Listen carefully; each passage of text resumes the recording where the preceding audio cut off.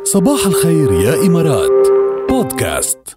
هل تبحث عن سيارة جديدة؟ مين عم بفتش على سيارة جديدة؟ شو بدك تربحها بدل ما تشتريها مثلا؟ حلوة هلا مثلا سيارة موديل 2022، سيارة بيجو 2008، اسمها بيجو 2008 موديل 2022. طبعا فيك تربحها ببساطة لما تتسوق عبر 6street.com يلي عندهم أكثر من 450 علامة تجارية من العلامات المفضلة عندك اللي كلنا بنحبها، من الملابس والأحذية والحقائب والإكسسوارات وغيرها.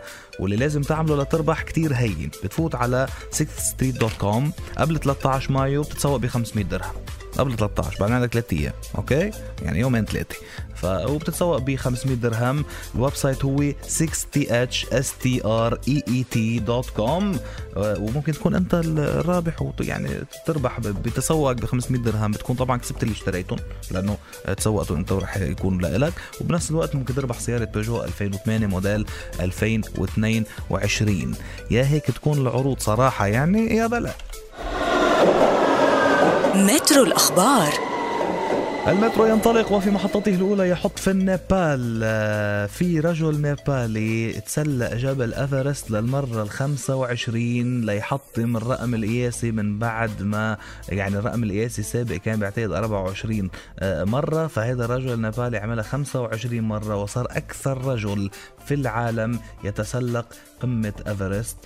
وشو عمره 51 سنة. تسلق هالجبل اللي ارتفاعه يعني 8848.86 متر. تخيلوا بقى. طبعا يعني هيدا يعد انجاز كتير كبير ويعد انجاز استثنائي، وهو الان الاول بالعالم وبهيدا العمر. بتقول لي وين عمرنا نحن مختيرين والله على بكير كتير، اسم الله عليه يعني. المحطة التالية. أحلى اختراع بالعالم، أحلى مكنة اخترعوها لحد ليش لحد هلأ مش مخترعينها أصلا من بعد أكثر من 100 عام على ابتكار الإيطالي رافاييلي إسبوزيتو يلي كان يقيم بمدينة نابولي أشهر أنواع البيتزا بالقرن التاسع عشر. تعرفون البيتزا ابتكرها رافاييلي إسبوزيتو، النابوليتانا بيتزا، يعني بيتزا نابولي شهيرة جدا اللي على أصولها بقى اللي بتنخبز على الحطب واللي بتكون محمصة على الأطراف واللي بس جبنة ومثلا جبنة وطوماتو صوص وريحان بقى بتكون. المهم ظهرت بالعاصمة روما هلأ مكنة جديدة بتقدم شرائح البيتزا المخبوزة الطازة ب3 دقايق بس. نعم، مستر جو بيتزا، مكنة جديدة بتحط لها انت يا 4.5 يورو يا 6 يورو، هيك أسعار تتراوح، وبتخيرك بين 3-4 أنواع بيتزا، بتختار اللي بدك إياها، بتنطر 3 دقايق تنزل لك البيتزا طازة خالصة مخبوزة جاهزة طيبة. ما بعرف طيبة مش دقيقة بس عم بيقولوا طيبة يعني. المحطة الأخيرة.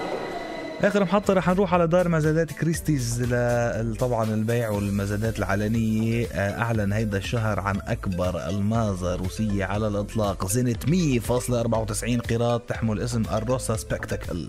المتوقع تسجل هالألماظة ما بين 12 و18 مليون فرنك سويسري، أي ما يساوي حوالي 20 مليون دولار خلال عرضها المقرر يوم 12 مايو، يعني بعد يومين. فإذا حدا مستفضله على 20 مليون دولار، هيدي الألماظة للبيع بده يعدوها من أهم القطع بالعالم يعني. فيلا شو بدك تعمل.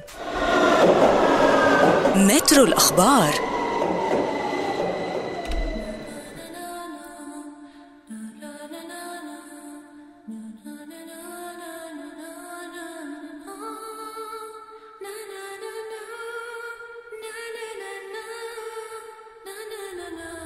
شو رحتوا على أجواء لا كاسا دو بابيل؟ بيلا تشاو.